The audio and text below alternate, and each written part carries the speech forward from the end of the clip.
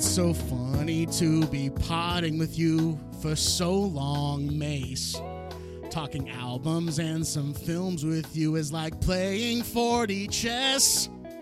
But I heard you let another show out there take off your podcast dress.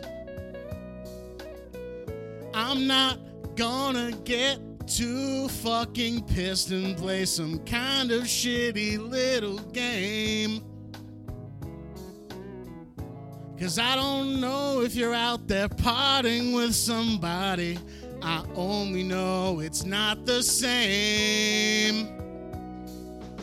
Mason,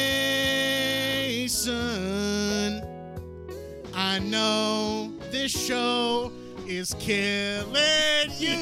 Oh, Mason.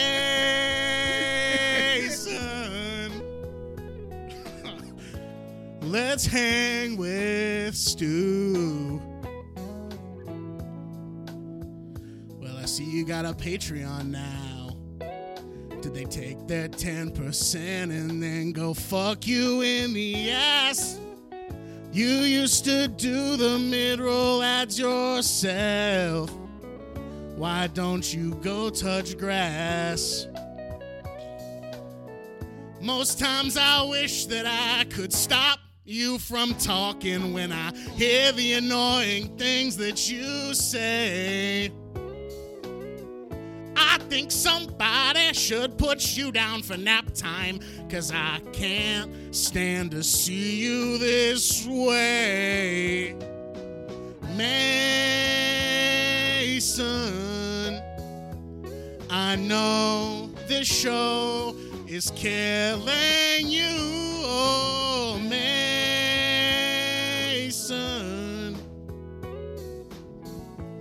let's hang with Stu.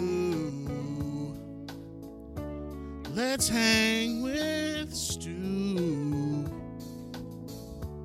Let's hang with Stu.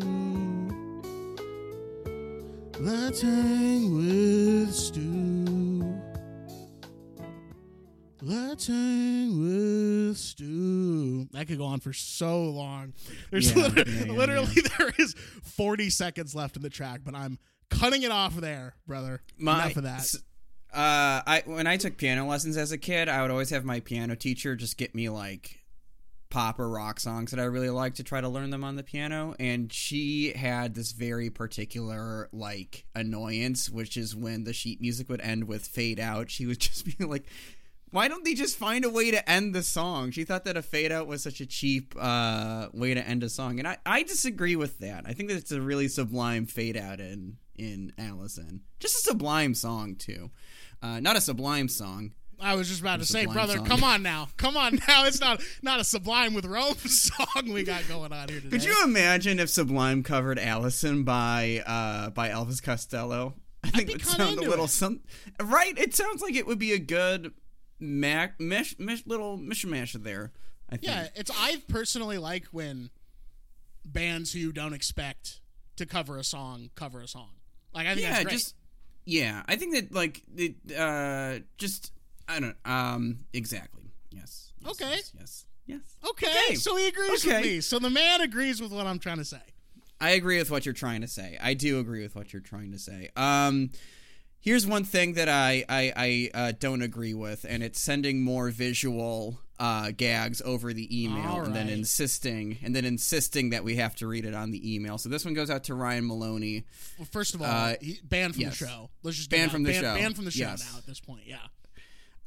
He did send an email to everybody wants to the number 2 get on the list at gmail.com, and he had a very nice thing to say. He appreciated he found some poetry, I should say, in this show description from last week, and I emailed him back saying we're not reading it on the pod because there's nothing to read. Okay. And he said it would be nice to read it, but I don't know what he wants me to read. So this is an acknowledgement of Ryan Maloney, just to give him the satisfaction, and also just to call for things for us to read on the show. Read, please. Words. Mason, words in your emails. You cannot acknowledge an email like that.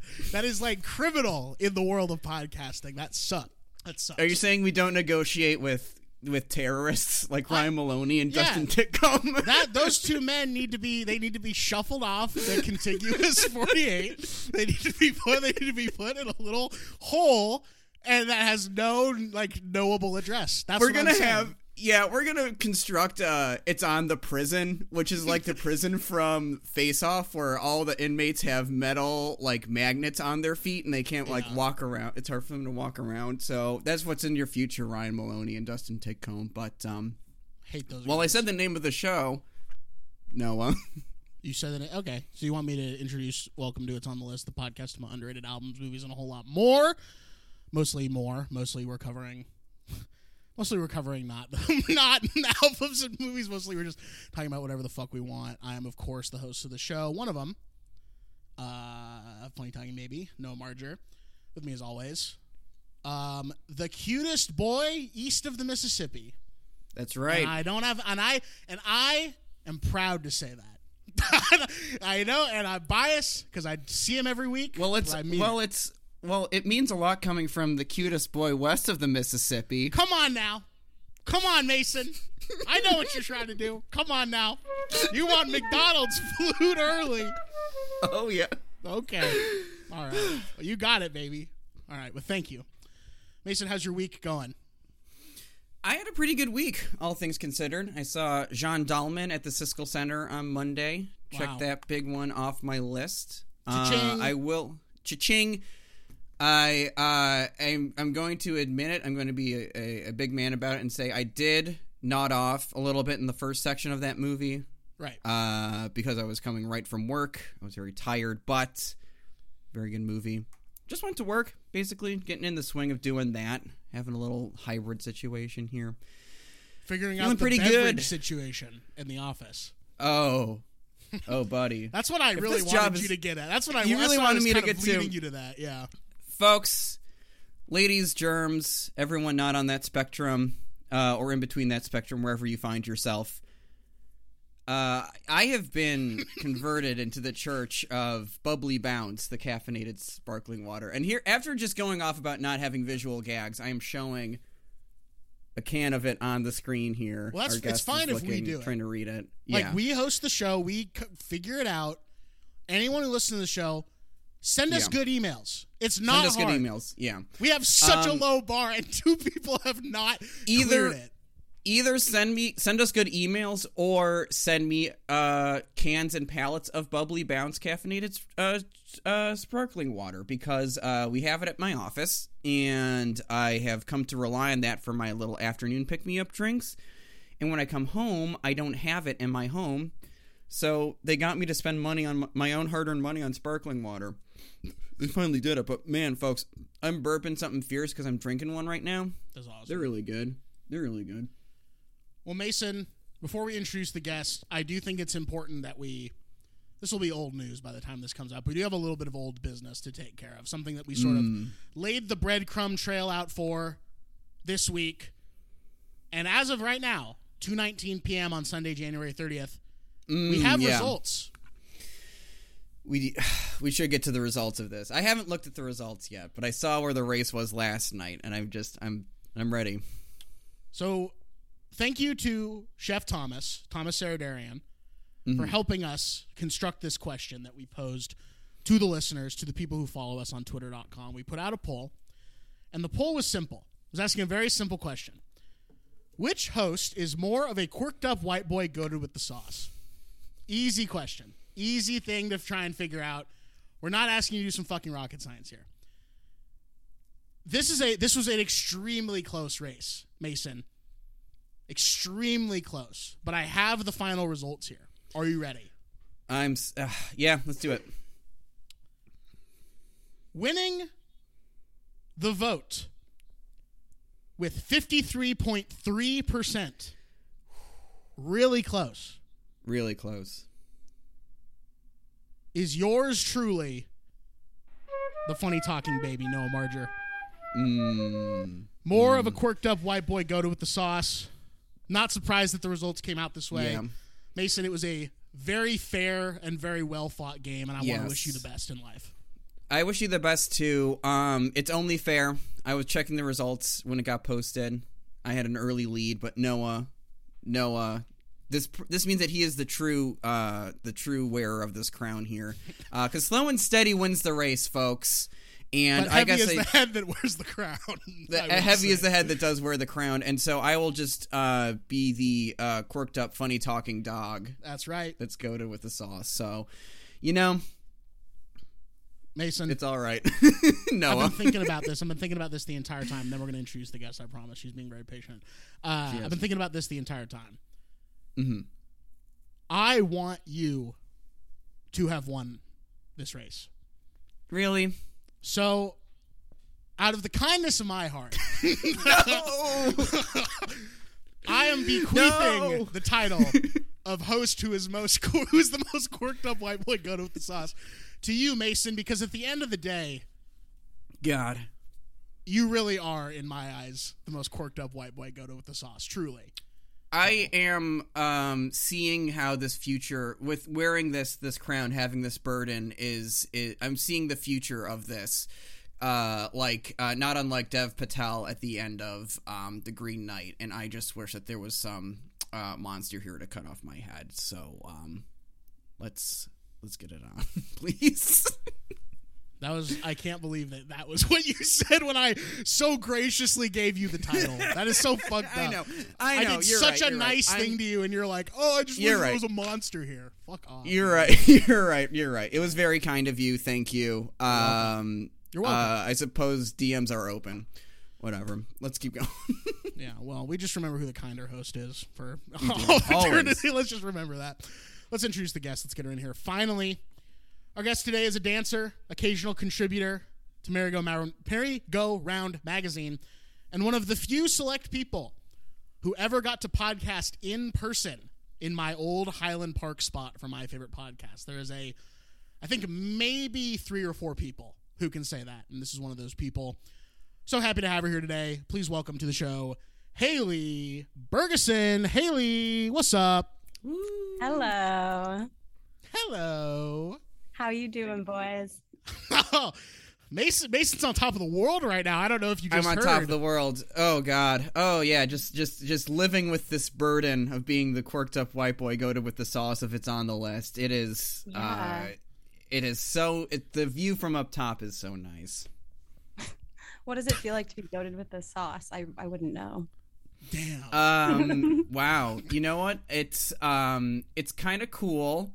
I'm feeling a little bit invincible, but now the clouds are kind of coming in underneath the throne up here, and I can't quite see the valley, Yeah. Wow. How things turned so quickly with you, Mason, as the quirked up white boy goated with the sauce.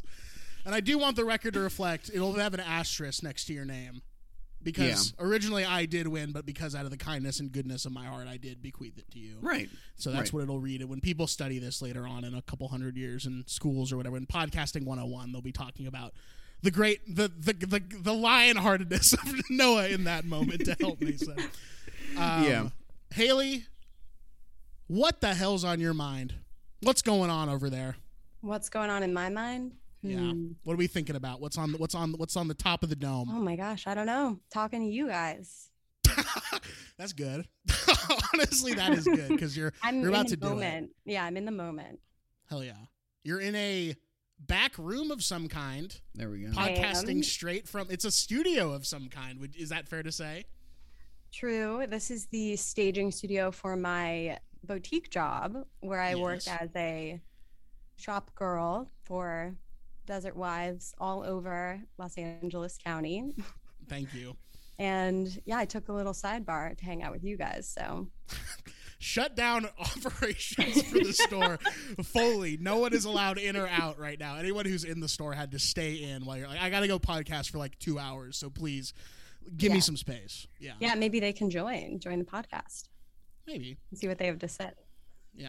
What do they think about Thief and the Cobbler and Color Green? Yeah. Yeah. Do you want to publicly give a shout out to maybe one person in particular? Any person? Today? Yeah, maybe someone whose birthday happens to land. Oh, yes. I asked Noah to please remind me to wish my father a happy birthday today, January 30th. Aquarian father. I forgot one year in college and it haunts me every single day. So I asked Noah to please remind me, but I'll have you know that I actually remembered on my own. But if I hadn't, this would have been a really big moment. Yeah. In a way, that makes you the quirked up white girl go to with the Yes. sauce. Okay, now I do know. There we go. There we go. It's very cool. It is kind of a heavy burden. Just all of a sudden realize sitting back in the chair, literally having to take a rest because of how heavy the head is that holds the crown. Yeah. Damn. Very cool. Yeah. Should we get into this? Should we get into this stuff that we got here today? I'd love to. Let's get into it. I would love to. We've got a chef special today. This is a very this is a nice, pretty, gorgeous plate you've cooked up here for us, Chef Haley. So we are going to do a little, it's on the list, upside down cake. We're going to start with the movie this week. So Chef Haley, please describe to us or introduce the film that you selected for us to watch and talk about this week.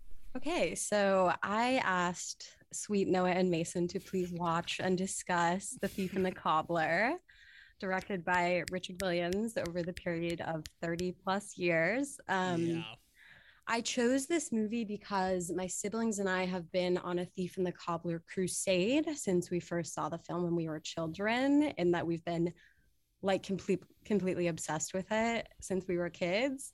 But not a lot of other kids had seen it. And so like my brother, for example, would show it at school, and like sometimes he would be asked to show a movie on like movie day or whatever, and he would show it and the other kids wouldn't get it. So in the spirit of the crusade, the childhood crusade, I'm bringing it on so we can talk about it. And I just truly think not enough people have seen it. It is so amazing and like stunning, and then also really funny. Yeah, this is not only personally for you huge. You're bringing in the whole family on this one. Oh yeah, this is a family affair, Thief and the Cobbler. I saw this movie like upwards of like 50 times probably when I was a kid. Holy shit. Wow. Yeah. It's so short too. It makes sense. Yeah, it's so funny, especially to review for today. I rewatched it obviously, and I watched the fan edit version with no internal monologue. Oh, you did? Okay. Yeah, and I'd never seen that before, and it really like transformed my perspective on the film, because when I was a kid, you know, we loved The Thief and his Jonathan Winters internal monologue. Yes. It's so funny, but then I can totally see how it kind of like it was great without it too. It's a totally different movie without it. Before we get too into maybe the I'm glad you did watch the recobbled cut, as it's been colloquially dubbed. But Mason, before we get in too much into the movie, what's your history with Thief and the Cobbler? My grandma, I'm pretty sure, had this on tape as well, and I think it might have been. So, folks, if this discussion encourages you to go check out this movie and you're going to rent it on Amazon or maybe other places, it's under the title Arabian Night. But when I was watching it on a tape, I knew it as The Thief and the Cobbler, and I remember, like, it was weird because, like, I had seen and I had loved Aladdin so much, and here was this movie that was, like, recognizably Aladdin, but like not, and moving, specifically like moving in a very different way. Like I was watching, but I was always so intrigued by it but with that in mind, I just remember like images from it. I don't know if I even actually ever finished watching the thing. You know, like I think I got to the black and white tile chase, and that is just kind of where my brain shuts off because I couldn't handle it. And that is like the short history of this film. So basically, I'm sure I'd seen it, and this is one of the first times I can think that I've watched it all the way through. Noah, I'm curious though, where you fall on this one? So of the two of us, Mason, I think it's not a lie, not a stretch to say maybe I'm the bigger fan of the animated realm maybe than you are. Yeah. And I had heard about this movie because it has a storied is maybe the diplomatic way to say it, but a troubled history out there in the world for a lot of reasons. When we get to the fast facts section, I'm going to be giving the most broad overview because I quite literally could probably sit there for 20 or 30 minutes and just read off the history of this film. But it's just not interesting. You just got to go seek out these videos that like outline the history of this film and why the hell it's called Arabian Night on fucking Amazon and all that stupid shit too. So I had known that this was a more or less like unfinished masterpiece, more or less. Like that's kind of what I knew about it going in, but I'd never seen it, but it always had been kind of in the back of the mind / on the back of the list and just been like, I'm going to see this one day. This is something I have to check out. And I remember watching some video essays, which I don't know if that's cringe to say that I was watching video essays about them, but there's two in particular that I really liked. One is called Richard Williams' Animating Movement by Royal Ocean Film Society. And one is, I think the guy's name is Steve M. I didn't write it down, but I believe it's Steve M. It's called The Greatest Film Never Made, The Thief and the Cobbler. And they both talk about Richard Williams as a guy and sort of as an auteur, as well as The Thief and the Cobbler and sort of the unfortunate, like truly tragic tale of trying to get this movie finished. And so for me, going into The Thief and the Cobbler, aka Arabian Night on Amazon, I simply could not detach the history of the film while watching it. It was very hard to divorce those two things. There's things about the movie. Obviously, I'm watching the movie for the first time. I'm watching the animation. I'm watching the jokes. I'm watching the jokes by the fucking thief just going off. But it was really hard for me to divorce the fact that this movie's, I don't want to say the legacy's been tarnished, but I just felt so bad for Richard Williams the entire time I'm watching the cut of the film that's most probably been seen, which is the 72-minute Arabian Night version. And that's kind of where I was at with this movie, but Richard Williams is a goat. I mean, truly, he is a white boy goated with the sauce. I mean, if you really want to get down to it, the man, we would not have one of my favorite movies of all time, Who Framed Roger Rabbit, without Richard Williams. He is more or less the guy who helped us get there. You know, obviously Zemeckis and Spielberg and all the cast is great, but Richard Williams is kind of the glue that... He was the animation supervisor? Do I remember visual effects, animation supervisor, like just sort of the guy who melded the two worlds so seamlessly. He's the reason why that movie's magic pops as much as it did, and he won 2 Oscars actually for his work on that movie. And that's kind of what most people would know him from, if they know him from anything at all, if they don't even know the name Richard Williams. But that's my history with Thief and the Cobbler. It's a really crazy story, but let's talk about the movie. Let's talk about the actual movie itself. Haley, I'm curious, growing up, having been a connoisseur of this film, what stuck out to you then, and do the same things stick out to you now, or have things changed? When was the last time you watched the movie? Talk us through that whole thing.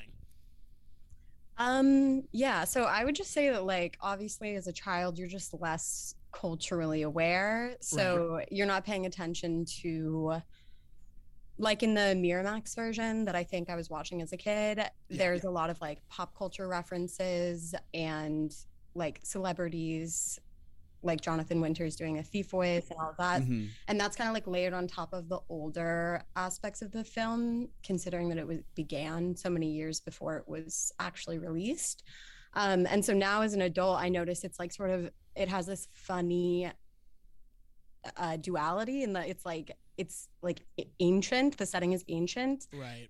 But it's also sort of like, it has like an antiquated thing going on because he talks about like Disneyland. The thief talks about Disneyland and like redoing the gym in his basement and stuff like that.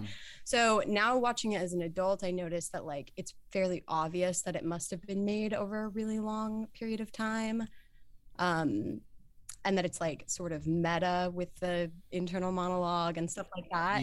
As a kid, I just think I really liked it because it was so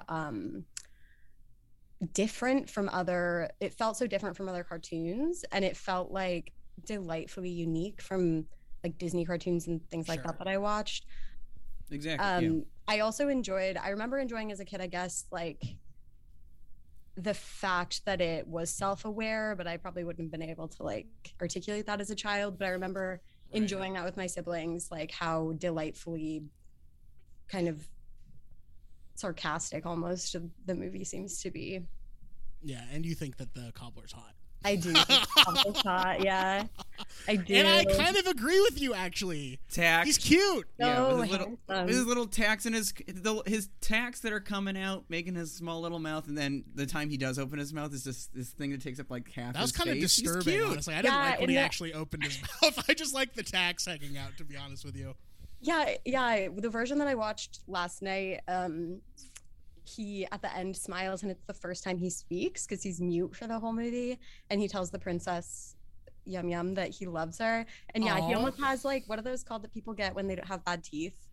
Like he looks like he has fake teeth, and his voice is like dentures. And no, it's they're like really expensive. I can't remember. Headgear? No, what they're called? Invisalign? Veneers. Yeah. Oh, the cobbler has Invisalign in the movie. Yeah, his orthodontist put him on a Invisalign. Yeah. It looks like veneers, those like fake teeth that like Malibu type people get, or like people that want a bizarrely perfect smile. He just looks like he suddenly looks like so handsome and like royal, and his voice is like bizarrely low. It's supposed to be Sean Connery, right? Wasn't that the thing that he was going to come in and record that like final line? I don't know about that. I read it was supposed to be Sean Connery. I read it was Sean supposed to be Connery. Him. Yeah. Come here, Princess Yum Yum. Yeah, I was like, whoa. I expected him to have a different voice, but yeah, cobbler's hot because of his character. Yeah, you're very into his mind. Yeah, you're very into the so cobbler's in love with mind. his mind. Yeah. He's a tenacious fella. He's resourceful. He's got he's wily. He's a nice boy. He's wily. He's a nice boy. He's a corked up white boy goated with the sauce in a way. I'm so glad that he seems to not speak in this cobbled version, because I had like this similar. I think I had a similar thing where like I was just so aware that there was just like these like the Jonathan Winters like kind of voiceover, and the Matthew Broderick voiceover was very much just like, it felt like either Miramax or whoever got this footage and was just like, all right, what do we do to this movie? And like, we got Aladdin here. Let's just package it as Aladdin and give it away. And they were missing, but like with that, like, I was just like so into how this movie looked and moved, basically. And you're absolutely right, Haley, that this movie does not like I was appreciating it so much on that particular level, that it was easy to miss like the kind of the more Disney sort of related stuff, I guess. Noah. Yes. What was it like for you to watch this movie? The Aladdin thing was very shocking, to be honest with you. Like, the fact that they basically were like, we're going to do, like, your dad goes off to war and buys some weird foreign DVD version of Aladdin and then brings it back for you, and you watch it, and you're like, oh, that's funny / really actually very weird the way that this is happening. Watching it for the first time at 25 years old, I'm like, God damn, this is so Frankenstein together. Like, in some ways, it does sort of remind me, in the best possible way, well, the best and the worst possible way, of being in film school and watching cuts of people's movies in class, where it's not like totally done yet, but like it's improving, you know? Like, to me, this feels like maybe just past the halfway point of what the movie's supposed to be, you know? And I can't, like I said earlier, I can't divorce the truth of this film in terms of thinking about it as its entire package. I just kept thinking, like, God damn, I gotta sit down and watch the recobbled cut of this to get the Richard Williams intention, because I thought The Thief was really fucking annoying, to be honest with you. I did not like I just felt like, God damn, they're just trying to do Genie. Like, literally, I was just like, they're just trying to do Genie. And Genie and Robin Williams is perfect. Yeah. Perfect as Genie. You can't get there, to me, in my head. The thing with Genie is the animators animated to Robin Williams' performance. Exactly. Not with how they do it in this one. Yeah, and what I like about this one is The Thief and the Cobbler, and I'm curious, Haley, if this is more apparent in the version that you watch, but you can just kind of like turn the volume off and follow it, you know, or put your own like kind of soundtrack underneath it.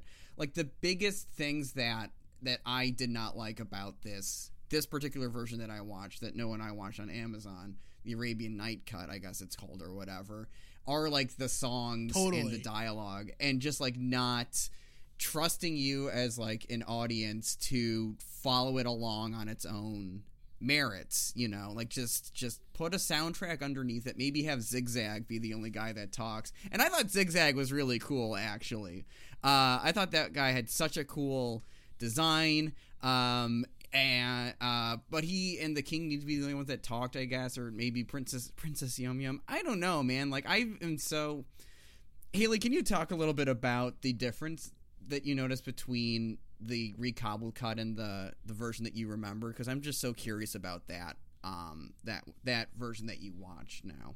Yeah. Well, I want to be like, the silent version is so much more, well, I do think it's more beautiful. Like I was reading about Williams also, I read that he had this whole like defiance against the fine art world, but that he had this like epiphany when he was 16 that animation, if Rembrandt was making work at the time he was 16, then he would be an animator. So he definitely saw animation as like a form of fine art, and watching the recobbled cut, I definitely saw that. And then also knowing that like a fan poured themselves into re-editing the film to like respect the integrity of his original vision is just really cool. So also, there were some scenes that are completely cut out of the Miramax version, specifically some scenes that have like some sexual innuendo. And then also there's a scene where the thief gets caught stealing,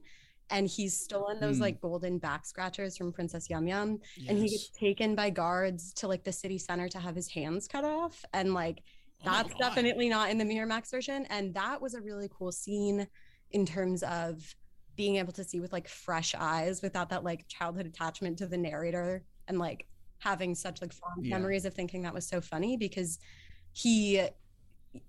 it's like Charlie Chaplin, like silent comedy, physical comedy. And when he's about to get his hands cut off, he like pulls the golden back scratchers out and pretends those are his hands, and like and like scuttles away like he does. So I definitely think that the silent version is just straight up like more beautiful and like a better, more high quality film. But I, like Noah, I can't relate to like resenting the internal monologue, just because I have such fond personal memories of finding it so funny when I was a little kid.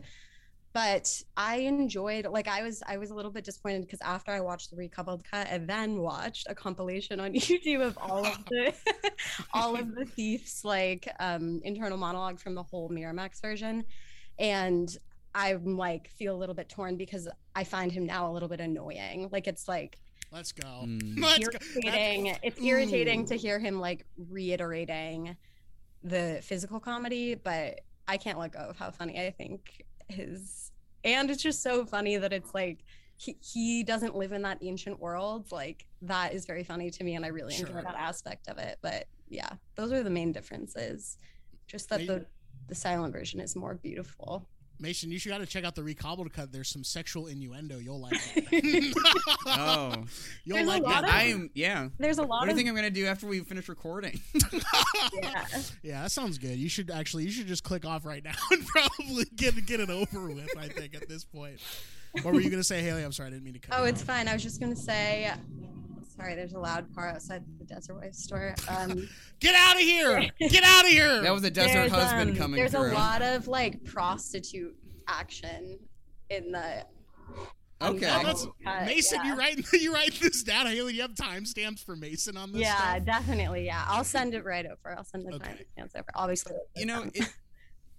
It's on his list of crimes. Like how Miramax did this movie so dirty is very low, like on the list of Harvey Weinstein's crimes. Yeah. And Miramax in particular, very low, but should still be on that particular list. Yeah.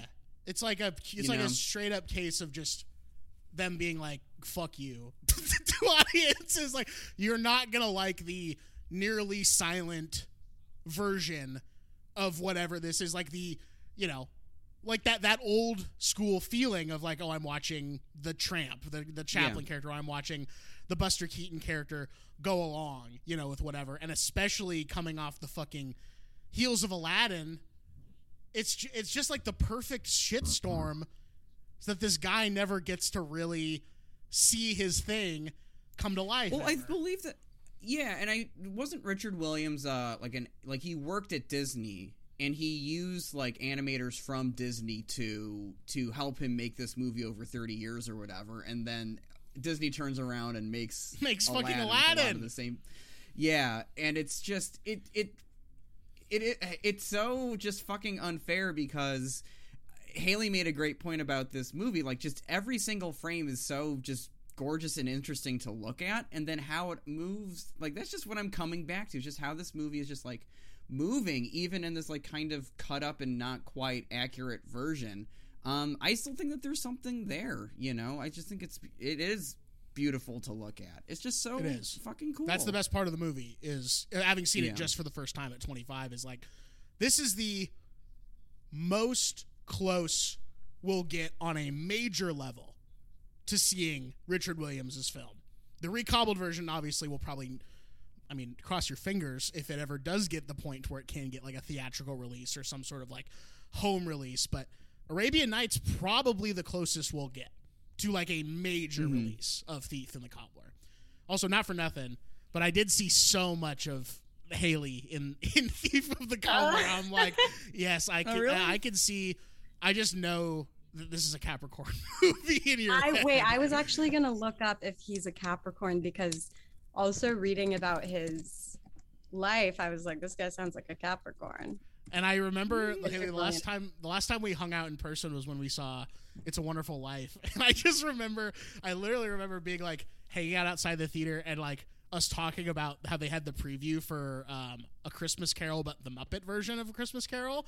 And you, oh my god, and you being like, I don't really know a lot about the Muppets. Is there an underdog Muppet? Because I think I'd be that Muppet. And I was just like, it's one of the funniest things I've ever heard someone say. That's so I don't know that I would be that Muppet, but I would love that Muppet. Oh, okay. I thought you said you would be the underdog Muppet. I'm sorry. Maybe. I mean, who can say? But who can say what Muppet I would be? Well, the nice thing about the Muppets is that they're all underdogs in their own way. Yeah. It's like a family of underdogs. That's true, Mason. Amen. That's one of the best things you've ever said. I love that. I was going to say, I feel like the fact that this movie took so long to make and that they got kind of fucked by Disney and all of those components, I feel probably make me like it more. And I can also see my parents wanting to show that movie to us more because of that. So it's like, it's almost like delicious how painful and difficult it was for him to make it, because it's like he had like opposition, you know. It is just, I mean, that's a great point. It is just kind of incredible that you can just go on Amazon and find it under a different name, of course, but just have it there in any case, you know. Or if you wanted to drop like $60 on a DVD on Amazon, you could do that too. I know, it's ridiculous. It's crazy. I do love. I don't know if we addressed it fully, but I think one of you said it at one point. Matthew Broderick is the narrator / voice of Tack in this movie, which is like, that's a huge get. That's a huge actor to like play this part. And because of how anachronistic and how like pop culture referencey the Jonathan Winters Thief is, hey, if anyone out there from what Miramax became or whatever, whoever owns Miramax at this point, Disney, whatever, they get this one for free. When you recobble the Arabian Night cut, have Tack walk by after the credits and go, "You're still here? Go home. I'm with Princess Yum Yum. Go home." You get that one for free, ladies and gentlemen. Wow. Yeah. That might be the best thing you ever said on this show, honestly. No, I've said so many cooler things than that, Mason. Did you guys at all, have you seen the 6-minute short that Richard Williams did called Prologue that was Oscar nominated a few years back? No. Excellent. I would highly recommend checking it out because it does something I really like in short form storytelling, because it's only 6 minutes long, where it sets up one thing and then the ending recontextualizes everything that you've just seen. And it's just like, wow. Oh. This man Gotcha. is so old at this point. He's in his 80s, and he's crushing it. He's still a master. Even at 80 years old, he hasn't lost. Pass away like last 2019 or 2019, yeah, I believe August of 2019. So, unfortunately, the late, great Richard Williams. But you got to go check out Prologue. It's excellent. I'll say it. It's excellent. But I will just say, this film, Arabian Night, the 72-minute, most people have seen cut of Thief and the Cobbler. It's worth watching for the damn animation at the end of the day. Like, aside, in my opinion, put aside everything else. If you just want to see some like breathtaking animation, this is worth fucking 72 minutes of your time. That's what I'll say. I agree. I got nothing else to say after that. I think you summed up my position on this pretty exactly. So, any final thoughts? Chef Haley, do you have any final thoughts? My final thoughts are that I agree with you. I think everyone should watch the movie. But if you can't muster up the attention span to watch the whole movie, just watch the chase scene where the thief, I think, is chasing the cobbler, and there's all of those optical illusions. Don't have a timestamp for you, but you can find it yourself. But you have the other timestamps for Mason. The I have those for after the show. For post-show chat. We're gonna be talking list after the show. Come join us. We'll be doing the wrap-up portion, the talk-back portion of the show. I'm gonna give some fast facts. Okay. Let's go. Oh, okay. Little John giving the fast facts. Okay. Yeah, very cool. Thief and the Cobbler is an unfinished animated fantasy film directed by Richard Williams. Originally conceived of in the 1960s, the film was in and out of production for nearly 3 decades due to independent funding and ambitiously complex animation. It was finally placed into full production in 1989 when Warner Brothers agreed to finance and distribute the film. When production went over budget and fell behind schedule, it was heavily cut and hastily re-edited by producer Fred Calvert without Williams' involvement. It was eventually released by Allied filmmakers in 1993 under the title The Princess and the Cobbler. 2 years later, Disney's Miramax released another re-edit titled Arabian Night. Both versions of the film did not perform well at the box office and received mixed reviews. Ooh, scary. That's the scariest word. Mixed reviews. Oh, scary. In 2013, the Academy of Motion Picture Arts and Sciences archived Williams' own 35mm work print. Williams himself acknowledged the film's rehabilitated reputation thanks to the projects like the Recobbled Cut, a popular fan edit by Garrett Gilchrist, and Persistence of Vision, a 2012 documentary by Kevin Schreck of the Shrek Clan, detailing the film's production. With Thief and the Cobbler being in and out of production from 1964 until 1993, a total of 29 years. That's a weird sentence. It was out of production. It was in and out of production for 29 years.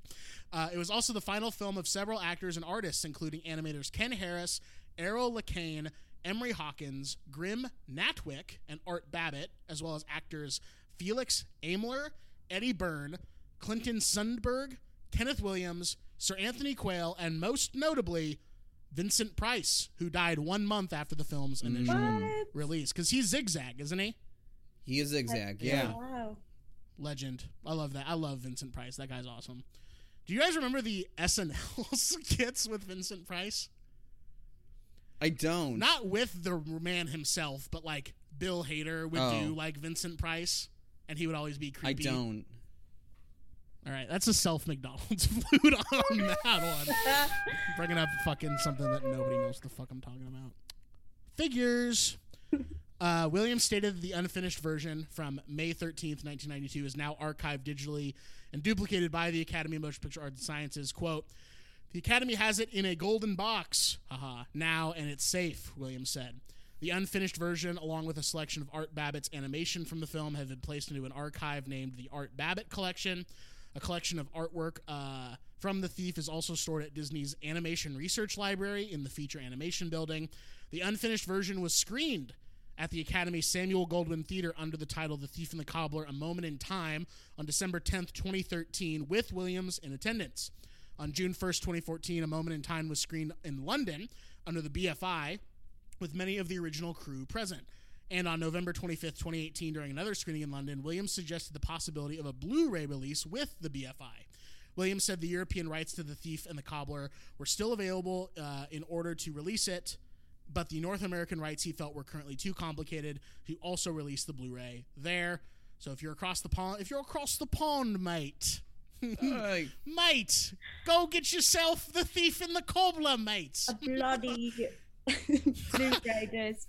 Go get yourself the bloody Blu-ray disc of Thief and the Cobbler, mates.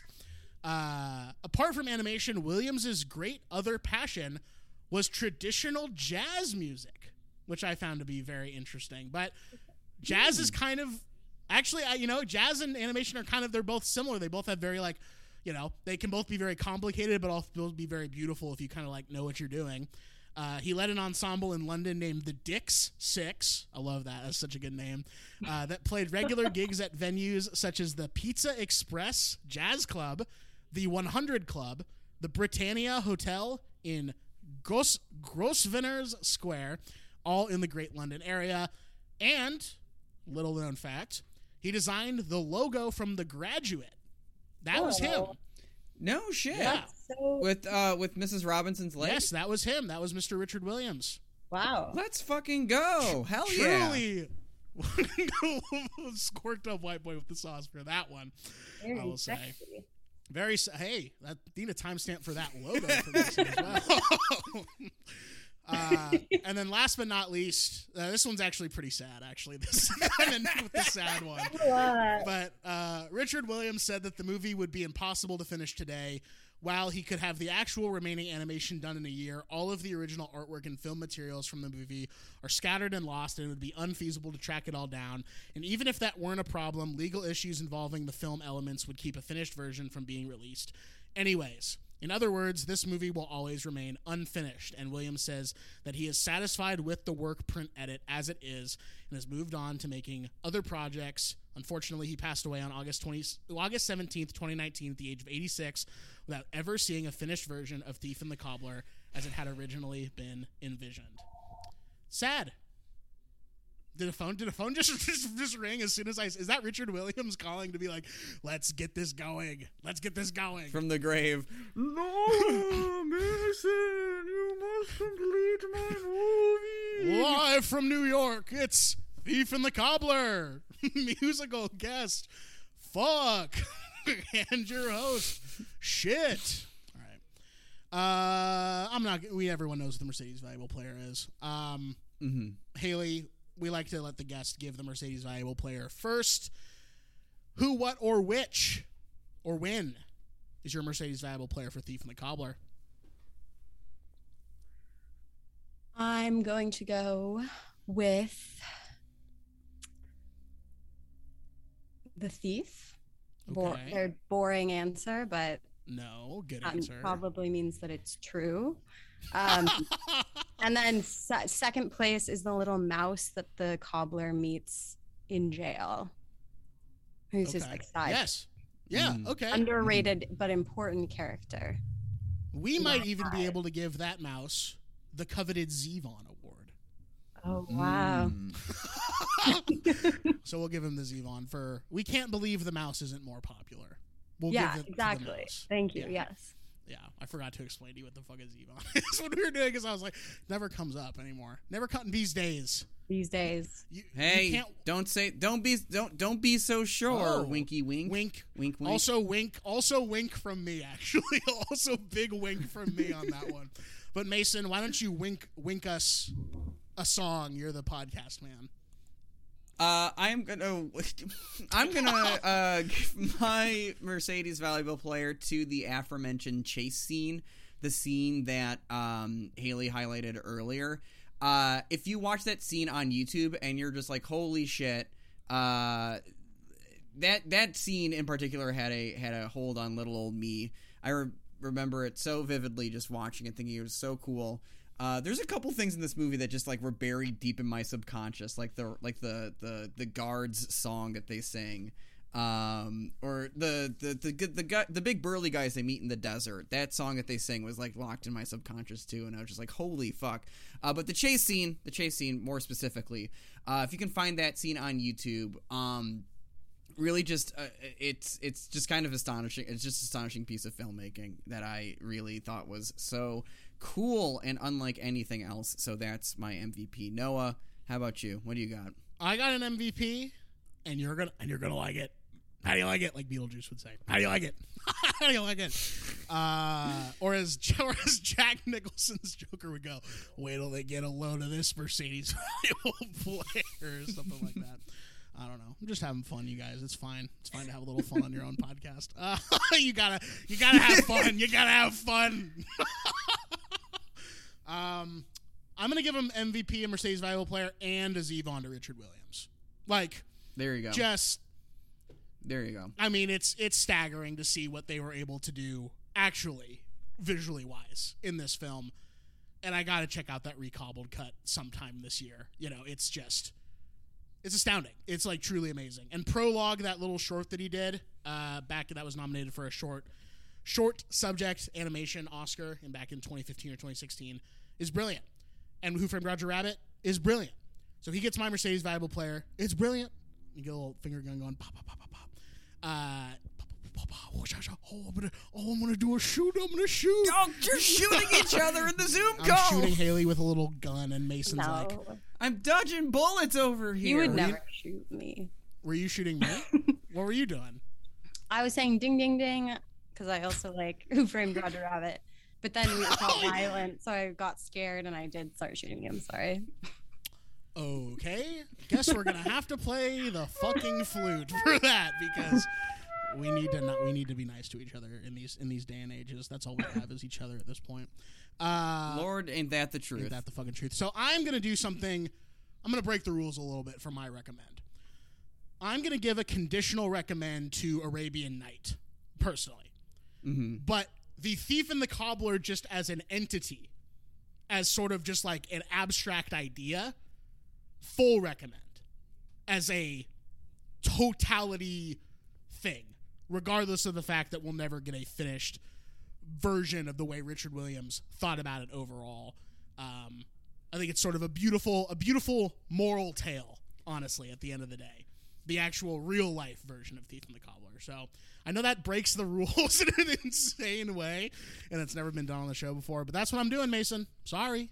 That's an incredible workaround to the dilemma of Arabian Night, which I also watched. And you know what I'm going to do, Noah? What's that?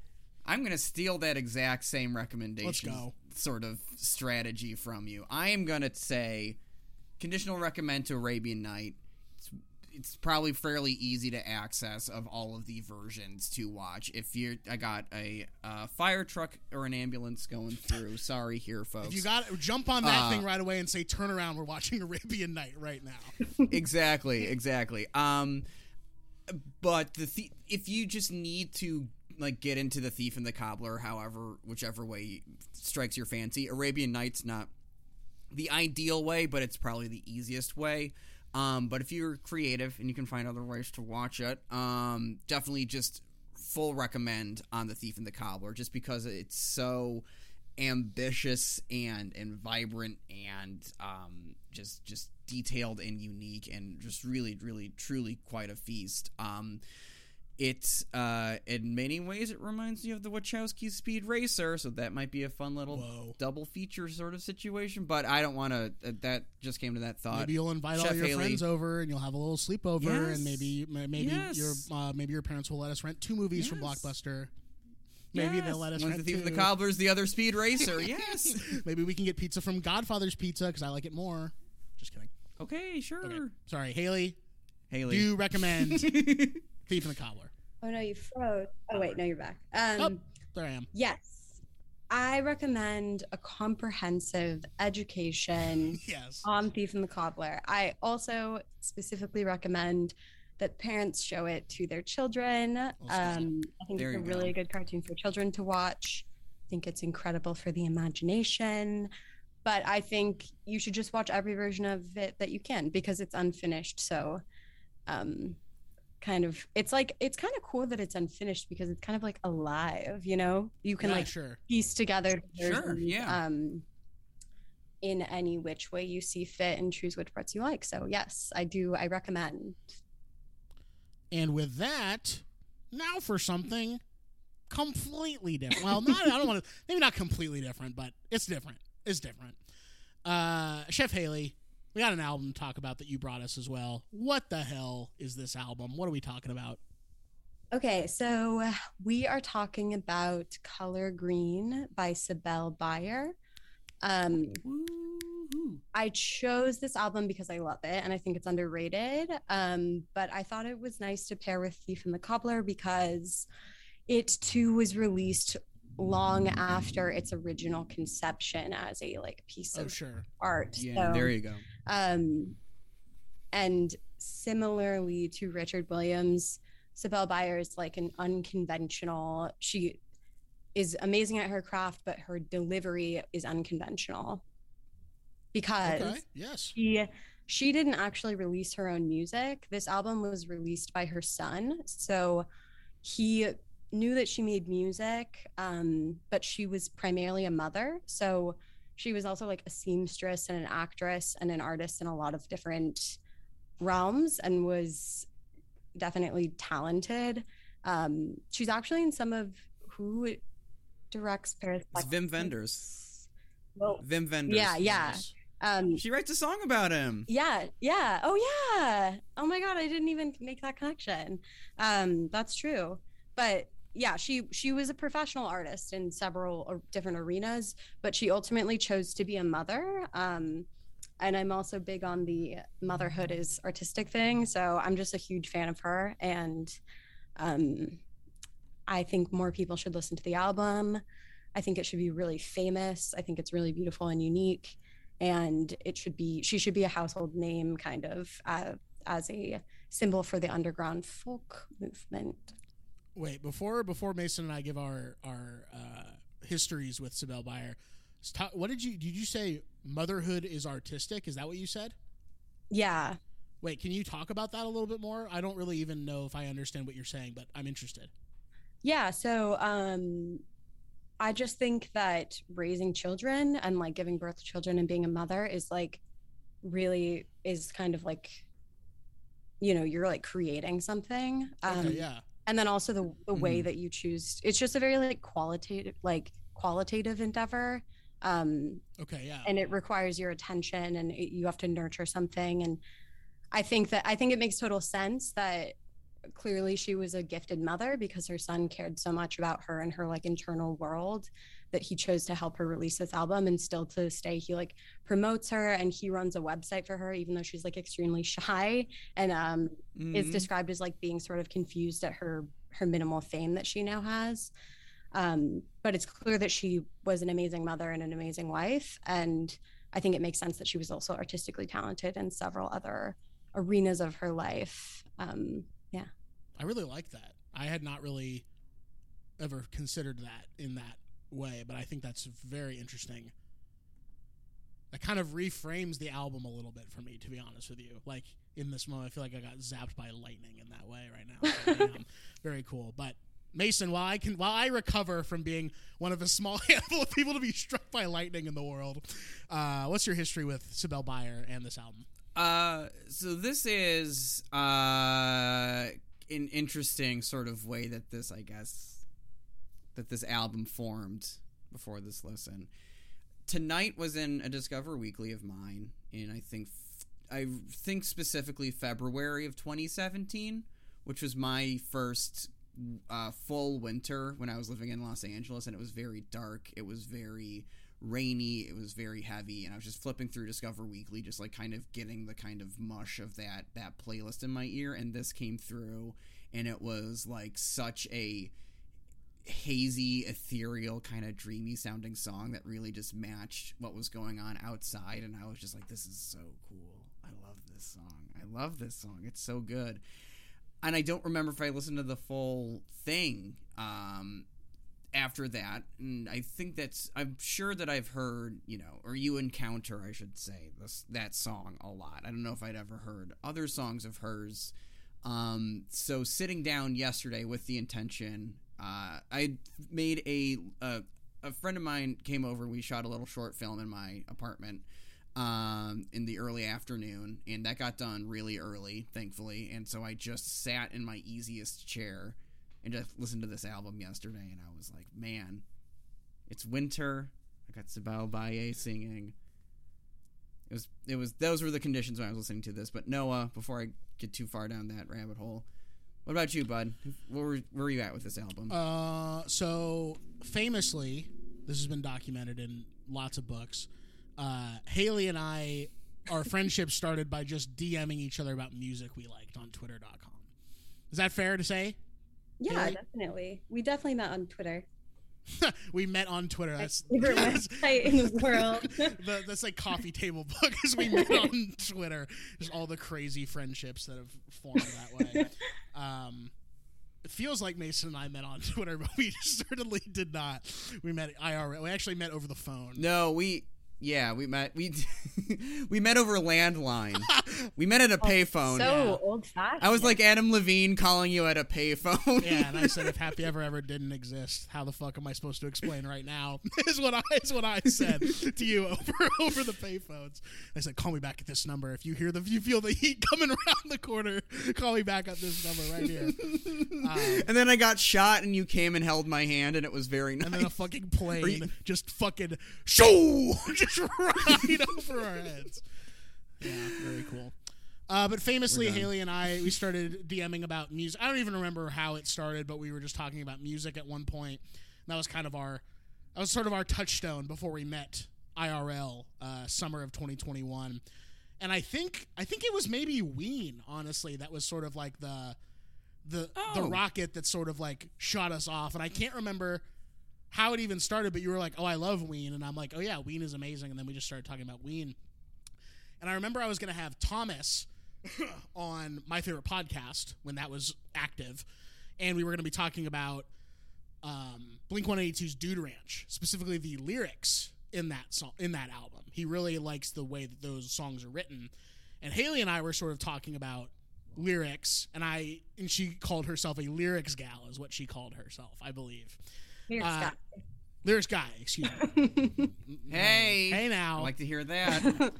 And I said I didn't really think of myself as a lyrics guy, but I had songwriters that I liked, and then I asked her who were some of her favorite lyricists, and like right away she said Sibel Bayer. I was like, who the fuck is Sibel Bayer? What does that mean? I don't know what that means. And then she like sent me the Spotify link to Color Green, and I didn't listen to it. Wow. How disrespectful. Sorry. Yeah, I'm a big fucker. And so I remember the name, and I'm like, one day. And that's actually the thing, is that I remembered you telling me about her, and then I could not for the life of me remember, and then I didn't do anything about it. I didn't try and look it up. I didn't ask you again, but I was just like, oh yeah, she told me about Sibel Bayer or whatever at one point, and now here we are. We're talking about Color Green on It's on the List, a podcast about underrated albums, movies, and a whole lot more. Haley, what do you like about this here album? What do you like about it? Wow, that is a very big question. Yes. But I just enjoy the lyrics. And I enjoy the mundanity of the lyrics, like the way that they sort of describe her day-to-day life, her feelings that she seems to be having in her day-to-day life. I don't know, I just think it's really poetic, and I guess it's sort of hard for me to describe why I like it because it's such an emotional album. But it reminds me, like, I sometimes think about her and I'm like, what a like Sylvia Plath ass musician. She's like, it's very, to me it's very much kind of like girl music, like it's very focused on like to me what feel like kind of like feminine feelings, and I always really relate to that sort of thing, and so I think I just really enjoy that. And I also, something that I like about it is the like solitude element of it. Like it feels like a very lonely album, which I think makes sense because she recorded it without the intention of releasing it, and so it's a very like private, like it feels like you're sort of looking into, like peering into someone's inner world in this unique way in which they didn't necessarily intend on sharing it. Interesting. And I think that's a really like special element of the album that makes it so pleasant to listen to, and also cathartic to listen to. What do you think about that, Mace? I like the sound of all of that. I like the sound of all of that. That's the one like kind of sonic quality I can think of as this album is I just love how, I guess intimate is probably the best word.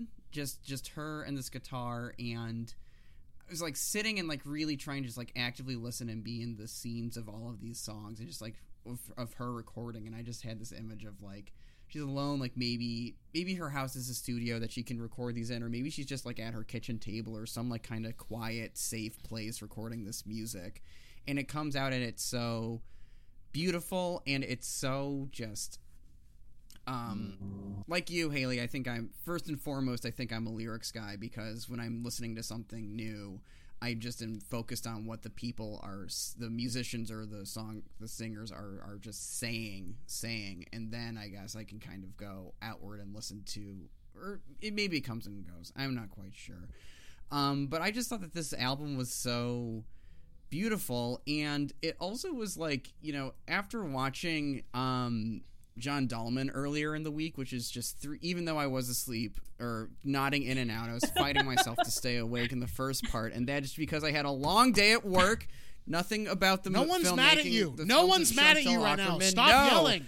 I'm mad at me right now. I'm mad at me for falling asleep in the first 20 minutes of that fucking movie. But I saw the rest of the 3 hours. I was awake for 3 hours of that movie, just being in that particular woman's life for 3 hours and just like being with her and seeing these just like little things that like go little small, always small things that happen in her day to just build up into this sort of release that happens at the end of the movie. And this is like, I love that there's songs on here about just like she wrote a song about like a nice day that she had with her kids in winter.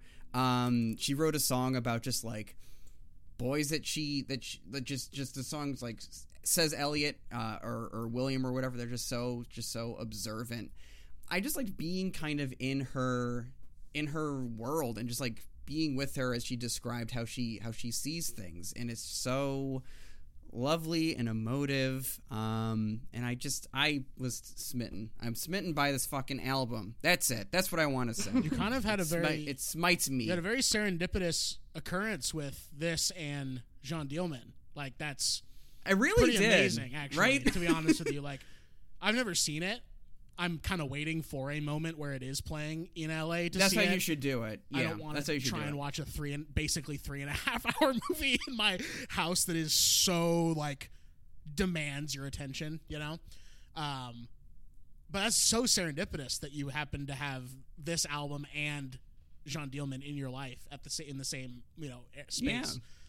I will just straight up say I had a little bit of trouble connecting to the entirety of this album. Like, yeah, I get that. Yeah. Okay. There are songs that I really did enjoy, and I really was delightfully surprised that the final track on the album has a little bit more of a production element to it. Give Me a Smile. Yeah. I was very delighted about that, and it kind of just made me start thinking like, man, if her life had been different in some way, shape, or form, what would it sound like Fiona Apple? Like moving forward, would it sound like, I don't know? But what would be what's the thing that would be different that would allow her the time or whatever you want to call it to make more music that sounded more like Give Me a Smile? I mean, just having more access and resources, possibly to like a group of musicians, you know? Because the rest of the entire album up until that song is just her and a guitar, you know? It has that sort of like Blaze Foley Sitting by the Road, you know, quality to it in that way. But I really liked sort of how the music got big, but her voice remained consistent in the way that it is throughout the album. I thought that like that juxtaposition in that last song was very cool.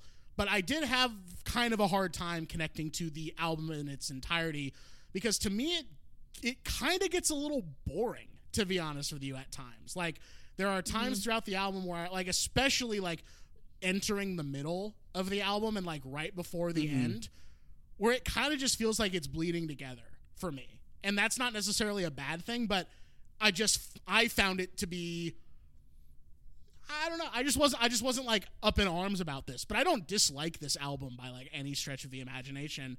I just found listening to it as a whole to be a little bit more laborious than I actually had anticipated it being initially, which I guess was more surprising than anything. I think my favorite tracks on the album are as follows. Tonight, great way to open up the album. I think that's a great opening track. The End, that's not a cover of The Doors. That has nothing to do with The Doors song, The End, right? It's like completely different. Yeah, it's separate. Yeah. Forget About, Color Green, Driving, and Give Me a Smile are probably like my standouts on this. I don't know. It was an interesting listen. I feel like I don't have like a ton of, insight or anything to say, but I do agree with you, Haley, in some ways that I'm like, this does feel female centric. This album does in a lot of ways, and just ways that maybe I'm not able to understand, moving forward. But I do agree with you that at times it felt a little distant for me, in some of those ways. But I don't dislike this album as a whole. I kind of went in and out a little bit. Yeah, I think that makes total sense. Actually, it kind of reminds me of, I'm a Jessica Pratt fan. I don't know if you guys listen to Jessica Pratt. I don't even know who that is, actually. On your recommendation, I think I listened to one Jessica Pratt album. Cool. Well, I love her, and she has an album called Quiet Signs that I really like, but I can't listen to it like all the way through, really. Like listening to it as a complete album, I get a little bit like almost tired of her voice. She has this like crazy, beautiful, like alien voice. And I get a little bit just like, and also the songs start to sound sort of like monotonous and the same. But I think that doesn't dampen my like affection for her music. It's more just that like I don't like to sit down and listen to the whole album at one time. Yeah. And I suppose I feel that way about a lot of music, actually, but that probably has more to do with like my attention span than anything else. But I can totally see how you would feel that way about Color Green. And there are some songs on it that are kind of like far less interesting to me than others. Like there are some on there that are some of my favorite songs of all time. And then there are others that I don't really care about very much at all. But I still love the album like on the whole. Yeah. I love that. Can you actually, not to put you on the spot, can you give an example of one where you're like, fuck yes, and then another one where you're like, all right, whatever, skip? I'm just interested. Yeah. I'm gonna say that Driving is my favorite song. Let's go, baby. On that album. I love that song so much. I could listen to that song on repeat for like a whole entire day, probably. I'm gonna pull it up and look at it so that I can decipher which one is my least favorite, because it's hard to pick offhand. I also love I Lost Something in the Hills. I think that's really beautiful. I also love Forget About. I actually don't like Give Me a Smile very much personally. Interesting. And I don't care that much about Softly. That's the one about with the kids on. Yeah, and I like that. I think that it's a beautiful song, and I really enjoy that she's writing about her children. But something about the melody of that song is like very dissonant and more difficult for me to listen to for whatever reason. Yeah, this album like I could see like throwing a couple of these bad boys into an epic playlist, and like, oh, Driving's coming up, or oh, Give Me a Smile's coming up, like, let's go. But I think you kind of said it best, actually, what kind of my thoughts and feelings on it were, where it's like a couple of these really hit, but I don't know if I'm gonna come back and listen to Color Green in its entirety, because of sort of, I find the voice a little monotonous through and through and through, over and over and over again, a little bit more of, just the same, across the board. But there's a couple in here that just really hit, and that doesn't make an album. I mean, I don't know. There's certain albums where it's like, yeah, I'm listening to every single fucking song on this, and then there's albums where it's like, I love that this one song exists on here, and I can just take that and never have to listen to that entire thing again. But yeah, you kind of you took the words right out of my mouth, I guess, more or less. Mason, where do you stand? Where do you stand on this?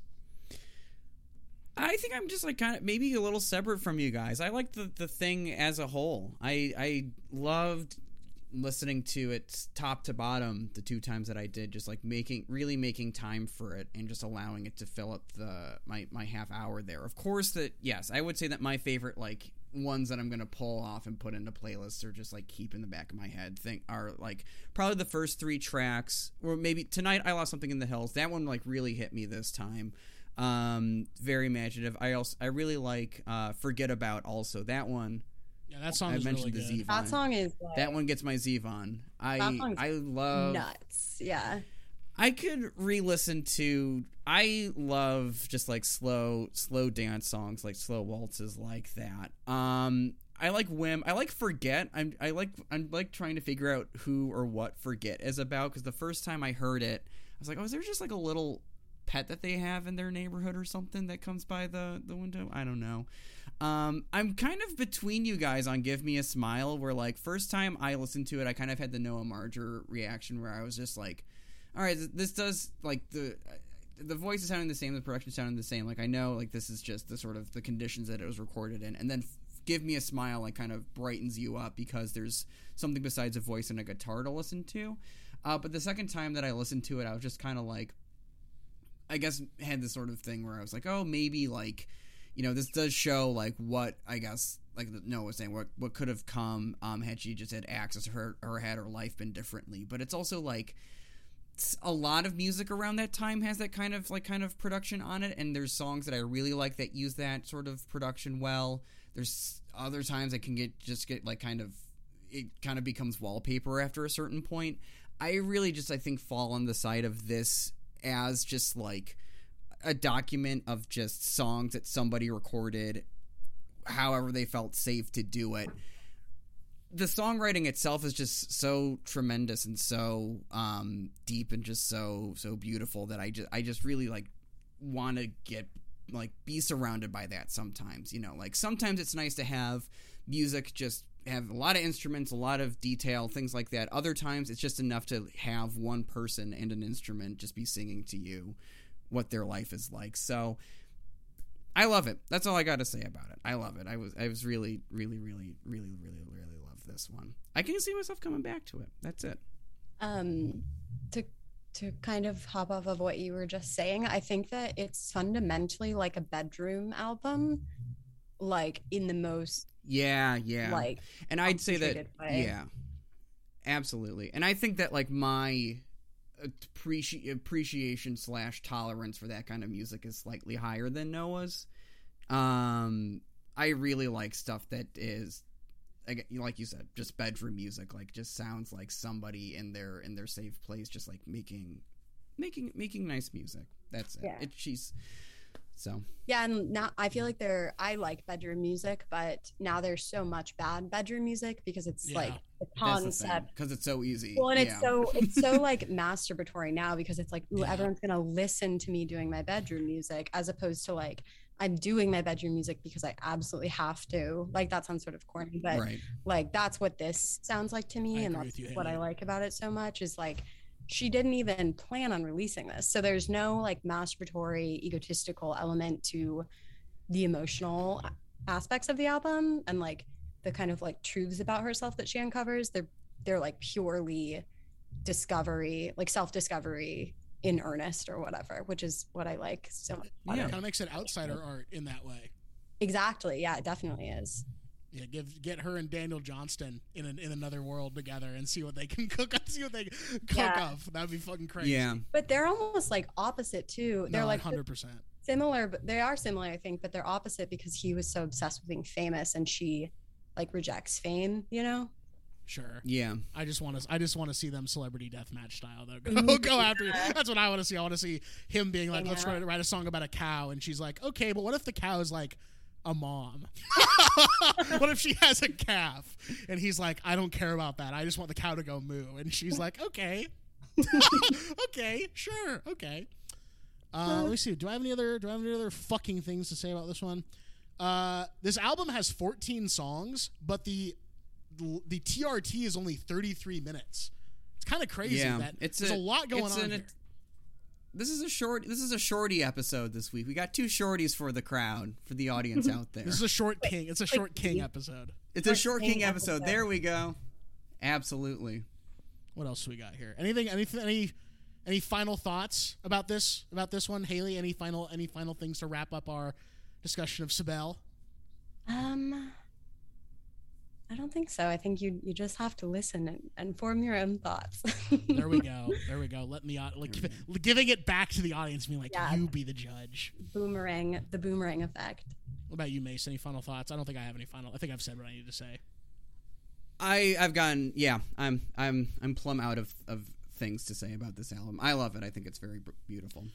Sibel Bayer, born February 25th, 1955. Hey, we got a birthday coming up. Heyo. Hey, you guys get the invite? Yeah.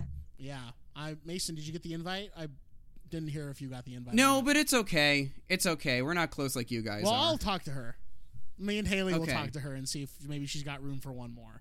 Yeah, I'll DM her. If you could just say, all I want her to know is that I think her music is really cool, and I think that she wrote a lot of really tremendous and beautiful songs. So if you could just pass that message along, I don't need to come to the next function. If she does have room for one more, I wasn't going to bring you. Would you want me to talk to her and see if she's got room for one more? Yeah. Okay. Sure. Anyway, her birthday's coming up. Haley and I will be there. Mason will not be there, but.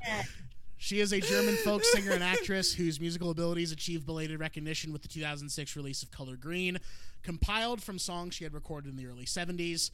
Having played guitar and piano as a young girl, she was moved to write her first song, Remember the Day, after taking a road trip with a friend across the Alps to Genoa via Strasbourg. Very European, if I do say so. It's the dumbest shit in the world. It's literally very European of them. Very, very, very European. She appeared in the Wim Wenders film Alice in the Cities, and her music is also featured in Umarmungen und Ander Sachen. I don't know what the fuck's going on with that one, but that was another Wim Wenders film from 1975, and Wim Wenders' Palermo Shooting from 2008. Bayer opted not to pursue an acting or singing career and eventually moved to the U.S., where she concentrated on bringing up a family, as Haley said before.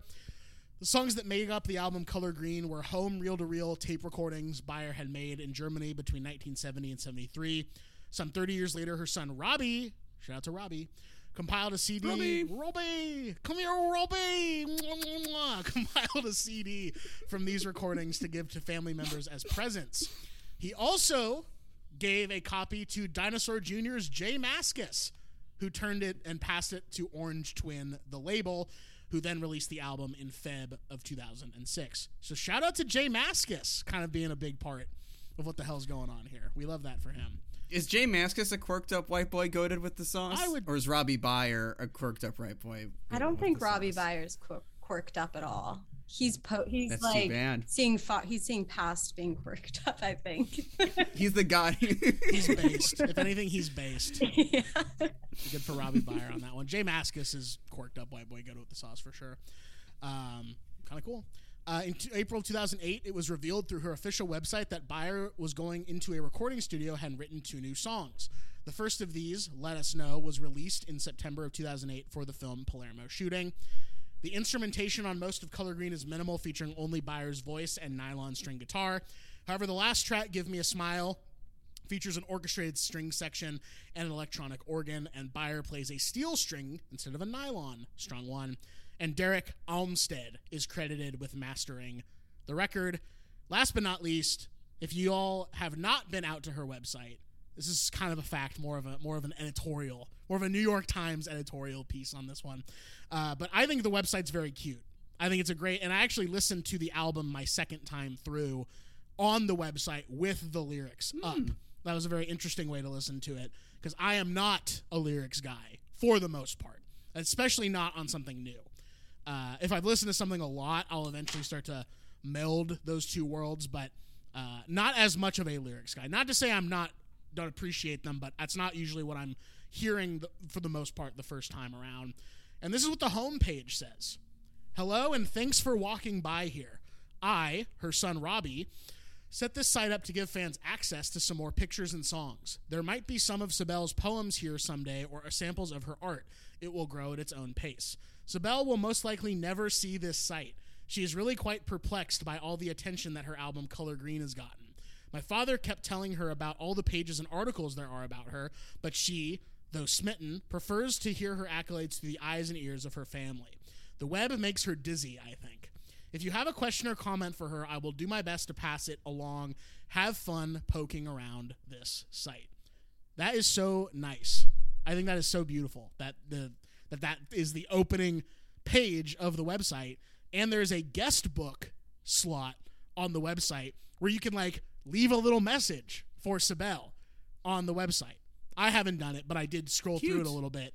I don't know how well regulated the website is now. The last like musing or anything was posted in like early 2016, so I think maybe it's been a minute since anyone's really like cooked up some swag going on that website, but maybe it'll get to Sibel one day. I'm going to give my Mercedes Valuable Player to the song Give Me a Smile, just because I prefer that kind of thing. There's some really good songs on this album, but I think overall I'm going to give it a conditional recommend, maybe a light regular recommend. I don't really know yet, but I'm going to stick with conditional recommend for now. I don't know. That's just kind of where I'm at, but Give Me a Smile makes me think, what if? What if? But that's not who Sibel is, and I respect that. Mason, what do you got? Full recommend for me. I think this album is lovely if you are living in a colder state like I am in Chicago, and if you need something to just keep you nice and comforted on cold days indoors. Man, oh man, does this do the trick like a hot cup of tea or your favorite hot beverage there. Mercedes Valuable Player, for me, I'm going to give it to the song Forget About. I also gave that song to Zevon, but that was just, oh man, does time slow down when you are hearing that song? So that's how I feel. Chef Haley, how about you? All right, so I obviously highly recommend this album. I think everyone should listen to it, especially if you consider yourself a underground folk or folk music fan. It would be unfair to leave her out. And I'm going to give my Mercedes Valuable Player award to, I'm going to give two. I'm going to give one to Driving, because I just think that song is so special. I love that song because I feel like it sounds like a song that shouldn't be very good for some reason. Like it doesn't sound like a superstar track on the album, but it is. I don't know. I love that song. And to Sibel's Son, because I just think it's really like beautiful that he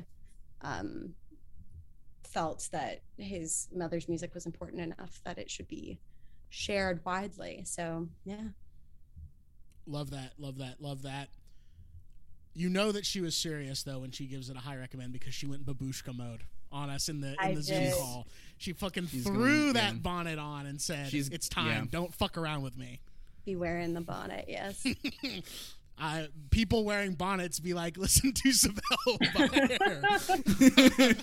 People wearing bonnets be like, well, that about does it for the main part of the show. And I told you guys at the beginning before the tapes got rolling and we got serious that I had a little surprise for both of you guys. Oh yeah. Oh, I'm so nervous. You are going.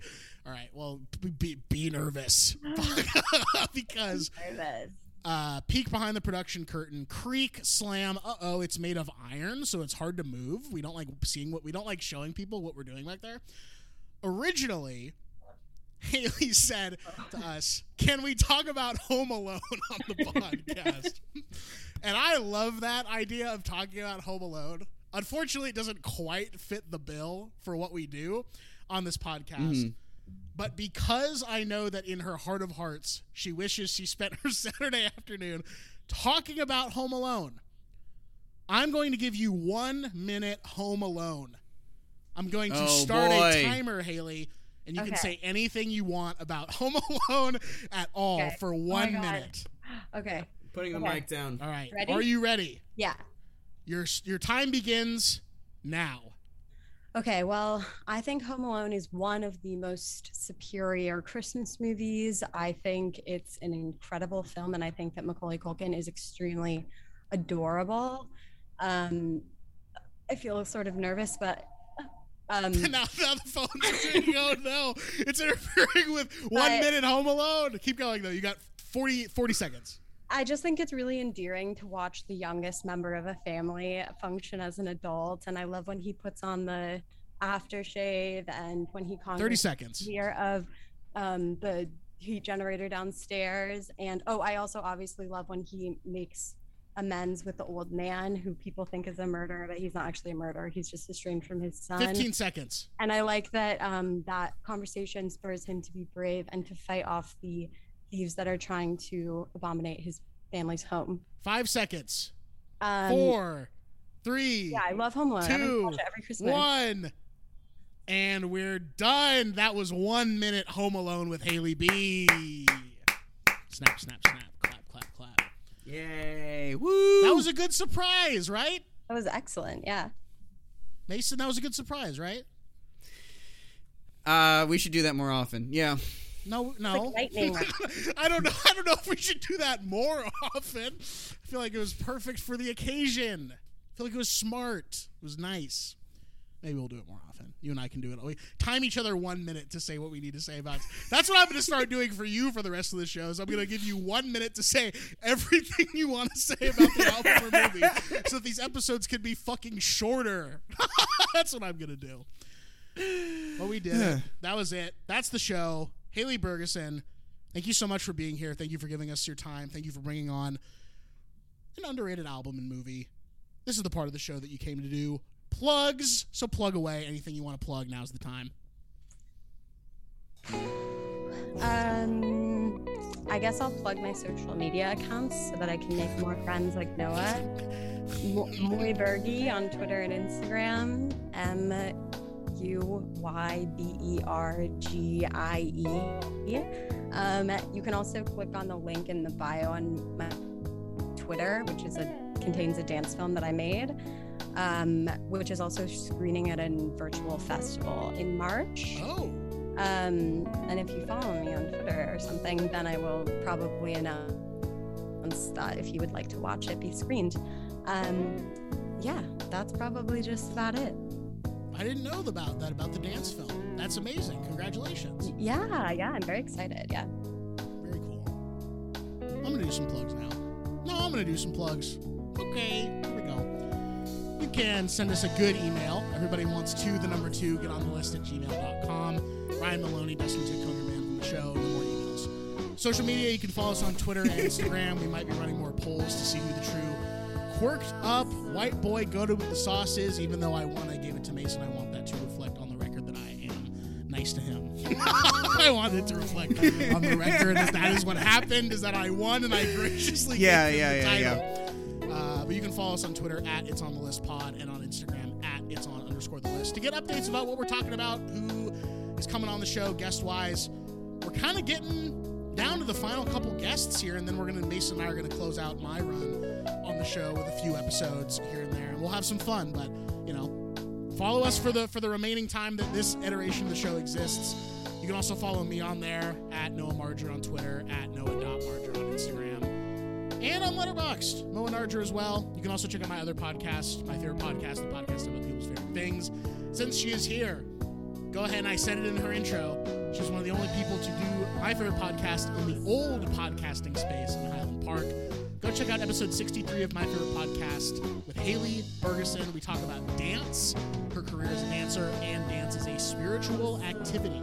There's a lot of big brain things happening on that episode, and I commit to signing up for a Gaga class with Haley at some point on that episode. So Yay. Yeah, go listen to that episode. That's episode 63 of My Favorite Podcast, wherever you get your podcasts. And big announcement. Our favorite guys over at Everything Now are coming back on February 7th. Let's go. I'll be on that. Let's go. February 7th episode and the February 14th episode. So you can catch me there. I'll be doing some improv with the friends. And you can watch that on twitch.tv/everythingnow show. Obviously, very exciting that they're back. Go support them over there. That's all I got as far as plugs are concerned. Mason, take us home, country podcast. The Barn, a podcast about The Shield on all your podcasting platforms. Twitter and Instagram at HotDogTabicki. Click the links in that place to buy a All Beer Should Be $1 t-shirt or sticker, trying to spread the manifesto. Also trying to just have a good time. It is snowy in the city of Chicago, but I am doing my best to have a nice time with that, getting cozy, things like that. I'm going to just recommend being cozy, folks, this week. What else? Letterboxd under my name. I think that's it, other than to say, as we always do, tell someone you love them this week. Do something that you love this week. And we will see you all next week. Thank you. Bye. Bye.